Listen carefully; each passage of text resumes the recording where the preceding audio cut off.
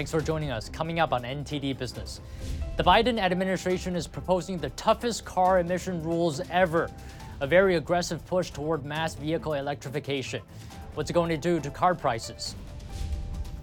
Trump sues his former lawyer Michael Cohen after the unprecedented indictment against the former president. What is it for? Consumer inflation seems to be cooling. Annual inflation fell to its lowest rate since May 2021. What prices came down? The Fed projects a mild recession starting later this year in light of bank collapses. What does it mean for interest rates? Twitter chief Elon Musk talks to a BBC reporter. How did it go and what did Musk say about Twitter's financials? That and much more coming up on NTD Business. Great to have you with us. Don Ma here. The Biden administration is coming out with the toughest car emission rules of all time. Details are scarce, but EPA Administrator Michael Regan says they will eliminate over 10 billion tons of CO2 in the coming decades. This could mean 2/3 of cars sold in 2032 would be electric vehicles. What are the implications?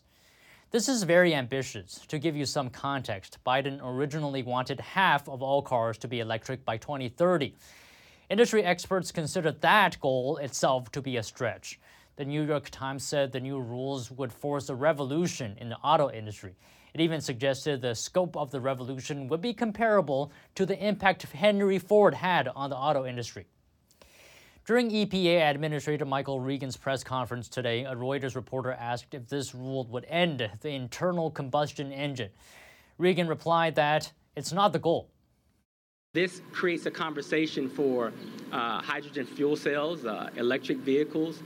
We can look at different variations of new fuel sources that we might have moving forward. I think we're giving the automobile industry options to choose from. And so when we look at this proposal and the opportunities to reach the very ambitious goals that we've set, we're not prescribing any mandates. And we're not driving any particular technology out of business, so to speak. Another reporter from Fox Business brought up China. He said that China makes most of the electric vehicle batteries in the world. So wouldn't we be more dependent on China if we push so aggressively toward electrification? Regan said the ultimate goal is to be less dependent. This proposal doesn't kick in till model year 2027. So we've got some years to ramp up. We hope that we can take advantage of that runway and follow the investments of historic legislation to bring manufacturing, especially battery manufacturing, back here domestically. It's our goal that we don't overly rely on any countries. It's our goal that we are more competitive and don't rely solely on China for batteries. Of course, not everyone believes this will work out. We talked to automotive expert Lauren Fix of Car Coach Reports. She's been working in the auto industry for over 40 years. She was the former president of the North American Car and Truck of the Year Awards and a member of the World Car Awards jury. All the rare earth minerals for the batteries, 80% of the mines are owned by China, so we will be beholden to China. But in addition to that, they're also digging up the earth, which means this is going to cause damage. If you look at cobalt, cadmium, mercury, lithium, all those are mined in South Africa, China, the Ukraine, and a lot of these countries that it's just poisoning the environment. It's not just their environment, it's everyone's environment. Fix says the strict new rules are an overreach by climate activists who aren't looking at reality. She also says many people won't be able to afford electric vehicles, which are generally more expensive than internal combustion engine vehicles. $66,000 is the average price for an electric vehicle. So don't forget, you're also going to have to pay for insurance. Yes, you could get a $7,500 tax credit, but part of the new infrastructure or the Inflation Reduction Act, that changes everything. What that does is some vehicles are eligible, some are not. These new rules have not been implemented yet, so we don't know exactly how they'll impact car prices. But they are likely to raise car prices across the board because car makers will have to invest tremendously to convert to electrification. We talked to the managing editor of the Detroit Bureau, Michael Strong. He's been covering auto news for 30 years. Strong says the new rules will undoubtedly raise prices. We're a long way from significant price increases related to this, but I think it will be here before anybody wants it to be. Now, how much? That's tough to say because you just don't know what the pricing for battery materials are going to be and other factors that, the steel that goes in the cars and that sort of thing. We reached out to the EPA, we asked them for their thoughts about the impacts on prices, and we asked for more details on the new rules. We'll keep you updated. Former President Donald Trump filed a civil lawsuit against his former lawyer Michael Cohen today. He's seeking $500 million for damages, claiming Cohen breached attorney-client privilege, among others. The lawsuit is not legally related to the historic indictment against Trump brought about by the Manhattan District Attorney Alvin Bragg last week. But any public comments Cohen made about that case could be used as evidence in Trump's lawsuit against him. Cohen was Trump's lawyer from 2006 to 2018. He was also a vice president for the Trump Organization. Cohen was convicted of federal charges related to campaign finance violations and other charges in 2018. Trump's lawsuit claims Cohen breached his contract when he publicly talked about Trump in books and media appearances. For example, he wrote a book about Trump titled Disloyal, a memoir. The lawsuit says Cohen's actions caused direct damage to Trump's reputation. And stocks ended lower today after minutes from the Federal Reserve last meeting revealed concerns from the recent bank collapses. More on that in just a moment. The Dow fell 38 points or 0.1%, S&P dropped 17 points or 0.4%, and the Nasdaq lost 103 points or 0.9%. Headline CPI inflation down to 5% year over year. This is compared to 6% previously. Now, month over month, inflation nearly unchanged in March compared to February. Some contributing factors for the drop: energy prices fell substantially, driven by lower bills for utilities and gasoline. Used car prices were also down. Food prices mostly unchanged in March compared to the month before, though egg prices fell 11% in March. However, core CPI looks to be sticky. The annual increase is at 5.6%. Month over month, the core CPI came in at 0.4%. Markets are looking at the reports positively overall. With me now is Carol Roth, recovering investment banker and author of the upcoming book titled You Will Own Nothing. Now, Carol, markets seem to have taken the CPI report well, moved up this morning after it was released. What's your take on the CPI numbers today? Headline inflation, 5% year over year. Well, you always want to celebrate a victory, so it is good to see that inflation is slowing. I think we have to put it in a realistic perspective that historically it is still a very high number. So while it is trending in the right direction and perhaps means that the Fed not necessarily will pause right away, but may pause sooner than if it was a higher number, I think that all of those things are good from the market's perspective. But on the flip side of that, the idea of why it's slowing and what may be ahead in terms of a potential recession and slowdown and what that means for consumers loading up on debt and businesses, engendering a higher cost of capital and starting to lay off more. That's the flip side of the coin. That's the price that we're paying for all of this crazy monetary policy we've seen over the last 15 years, and then the Fed's reaction to it. So net, a nice trend, but we are far from out of the woods here. Right, it's far from the Fed's inflation target of 2%, right? Do you think the recent bank collapses, do you think that had an impact on the inflation data? I mean, certainly. I would think that people are less willing to spend if they don't have the same level of confidence in the economy and in the banking system. And certainly everybody has been through the Great Recession financial crisis. They know what's ahead. We have seen personal savings tick up a little bit. So I do think that people are tightening their belts a bit because of what happened in terms of the banking crisis. But I also think that there's a natural evolution. We have seen the shift from goods to services. And you saw that in the inflation number. We're seeing more inflation in services than we are to goods. We are seeing the consumers taking on debt. Their capacity's got to be getting close to being maxed out. So I think it's a little bit of each of those things and not just any one of those things. So in a word, I guess it can be summed up that we have to feel economic pain before we see inflation go down. I mean, isn't this what the Fed wants? Well, they certainly are trying to quote unquote destroy demand, and they're trying to do that in a way that brings it down without too much economic pain. Unfortunately, they're not getting a lot of help from the US government, who keeps spending. Their demand is not destructing, it's expanding. If you look at the CBO estimates that came out a couple days ago, the deficit for the first half of 2023 was $1.1 trillion, which was like $430 billion more than the first half of the year last year. So they are trying to not inflict pain, but kind of quell demand. And because we have the government spending, and also because we have these supply issues throughout the economy, I don't think they're going to be able to do that without everyone feeling some pain. And by the way, let's not discount the pain, the real pain that everybody has felt from this inflation that was caused by Fed policy and government policy. Right. I think what you're getting at is we shouldn't rely solely on the Fed to tackle this inflation problem.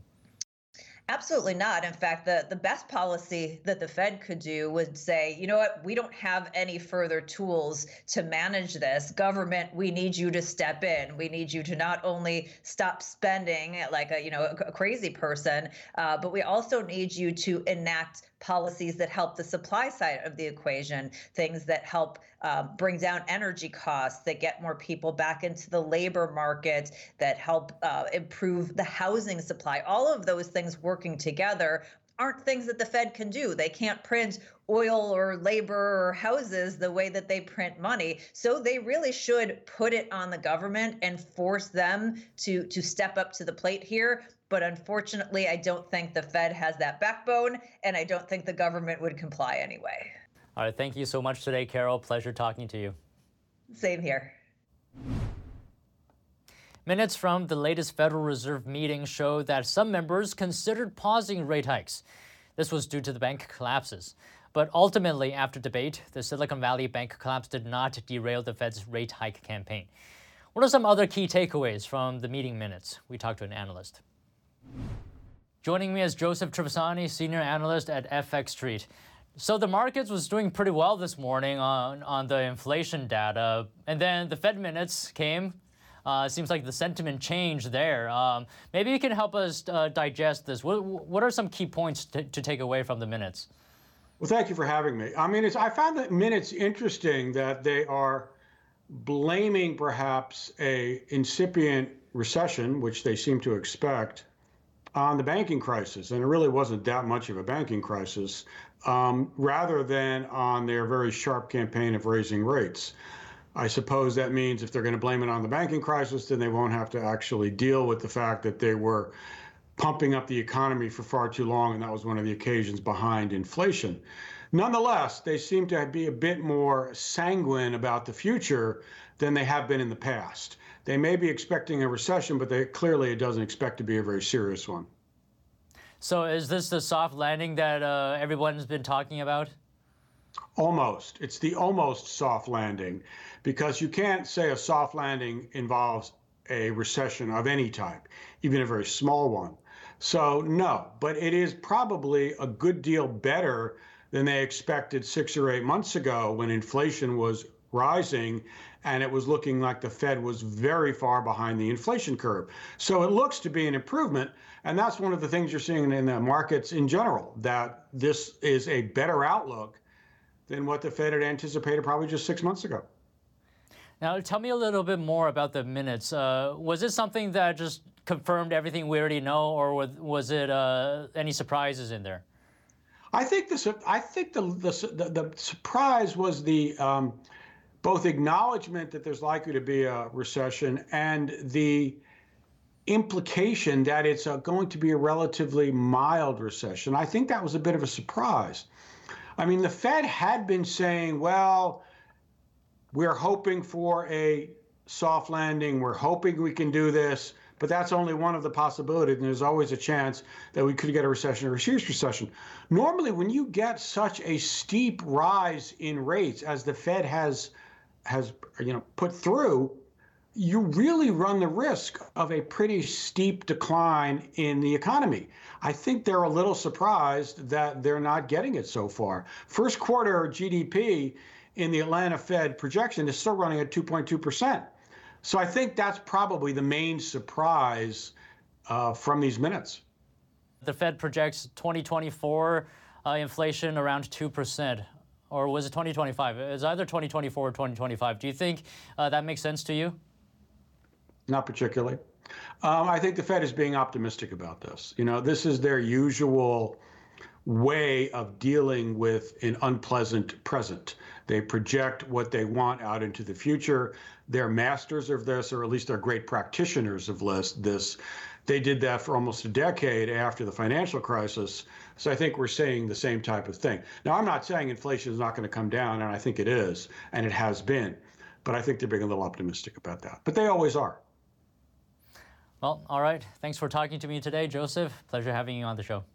My pleasure. Thank you for having me. Elon Musk sat down with a BBC reporter to speak about assorted Twitter happenings. Twitter changed the label on the main BBC account. It's now saying public-funded. Previously, it said government-funded media. This came after the broadcaster objected to Elon Musk. NTD Sean Marshall has more. Twitter CEO Elon Musk told a BBC reporter on Wednesday the social media company is roughly breaking even. He said most advertisers have returned to the platform and its aggressive cost-cutting efforts have started bearing fruit after massive layoffs. The interview was live streamed on Twitter Spaces, and much of it was Musk questioning the BBC reporter. This is not an interview about the BBC. Oh, so. You thought it wasn't? I see now why you've done Twitter Spaces. I am not a representative of the BBC's editorial policy. I want to make that clear. I asked tech CEO Bob Bilbrook for his reaction to the Musk interview. He did kind of have a little back and forth with the BBC reporter, because the BBC reporter was talking about hate speech. And he's like, do you have an example of what hate speech is being permeated over Twitter? And, you know, can you give me details? And the reporter was a little bit stumped on that question. Musk said Twitter has about 1,500 employees now, a sharp decline from just under 8,000 staff members it had before he took it over in October. But he also included comments on some unexpected topics. You know, he's very whimsical, so he talks about how he sleeps on a couch at Twitter headquarters and how his dog is the CEO of Twitter currently. So, like, I mean, these are the kind of things that you get from a Musk interview. The billionaire, who also runs electronic car maker Tesla and rocket company SpaceX, said he has no one in mind to succeed him as Twitter chief executive. Sean Marshall, NTD News. And still to come, e-cigarette maker Juul agrees to pay nearly $500 million to several states over its role in vaping among children. Is there systemic discrimination in the banking sector? One group says there is, and that financial institutions can debank you without any reason. That and more coming up on NTD Business.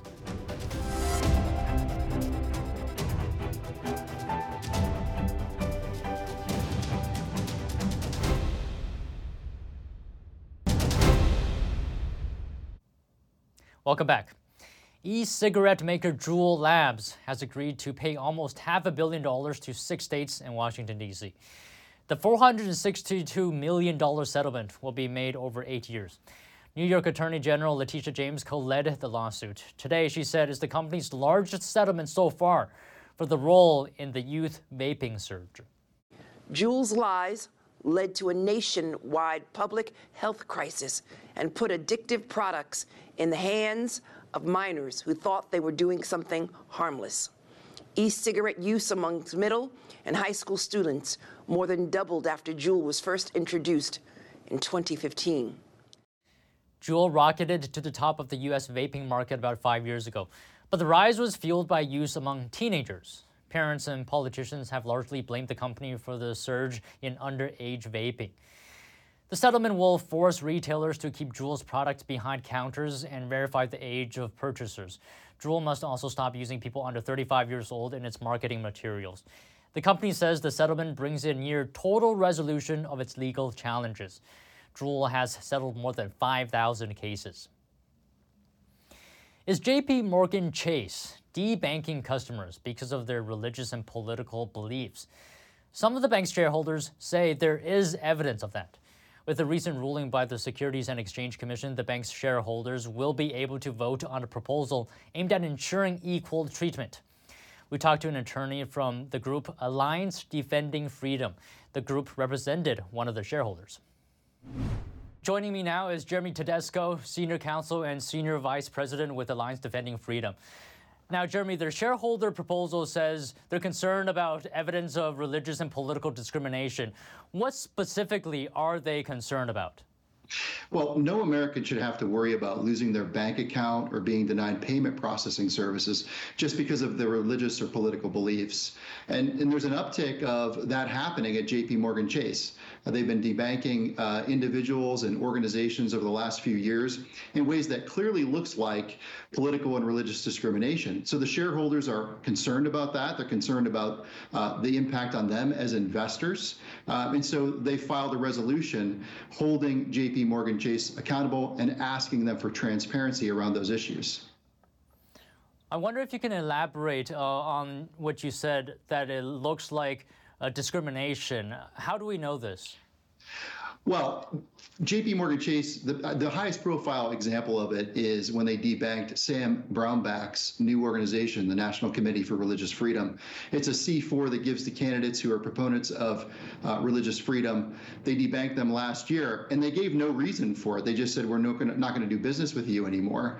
And when the pressure started to mount, JP Morgan Chase started providing rationales that made no sense at all. And so it looked very much like they were just trying to cover over what was obvious political and viewpoint discrimination. And they have a couple other instances like this over the last few years as well. They debanked an event from an organization called Defense of Liberty in Missouri back in 2019. It was a run-of-the-mill mainstream Republican National Committee event hosted by this organization, and they stopped payment processing for the tickets for that event. And so there's other examples like that too over the last few years with JP Morgan Chase. So the shareholders are concerned about this. They don't want the bank to be politicizing their services. They think it's bad for the business, it's bad for them as shareholders, and they're asking them to make changes. I wonder if you can classify it a bit more. Is this a systemic problem at the bank? Well, it certainly looks like it's a systemic problem at JP Morgan Chase, but it's really across the financial industry itself. Late last year, 60 different financial professionals and CEOs sent letters to several different banks and financial institutions raising the alarm around politicized debanking and the apparent increase in instances of that happening. Here's the thing I think your listeners really need to understand about this. Is the banks don't have to give you a reason for why they decline to do business with you. And this is the problem. They have incredibly vague policies that allow them to debank you for whatever reason they want, including viewpoint, but then they can cover that up by never being honest with you about the reason you're actually debanked. So you have to look at the last few years and say, look, we see an increase in this. And the other thing I think is really important is everybody kind of understands at this point that social media companies have been weaponized in these political debates. And the same thing is happening with the banks. The exact same proposal, that was given to social media companies, adopt vague policies, start putting your thumb on the scales of public debate by deplatforming people. The exact same pressure is being mounted against banks. It's just debank people whose views we don't like. And look, it's a lot more dangerous for people if they lose their bank account than if they lose their Twitter account. And that's not to say that it's not important when people lose their Twitter account. That's a violation of people's ability to express their point of view in the digital public square. But you have to have a bank account to live. And so this is very dangerous. Banks shouldn't politicize their services. It's bad for people on both sides of all different points of views. And I'm happy that the shareholders are trying to hold JP Morgan Chase accountable. Well, thank you so much today, Jeremy, for raising this serious issue with us. Pleasure having you on the show. Thank you. Still to come, Warner Brothers Discovery unveiling a new streaming service combining content from its merger. We'll have that story after the break.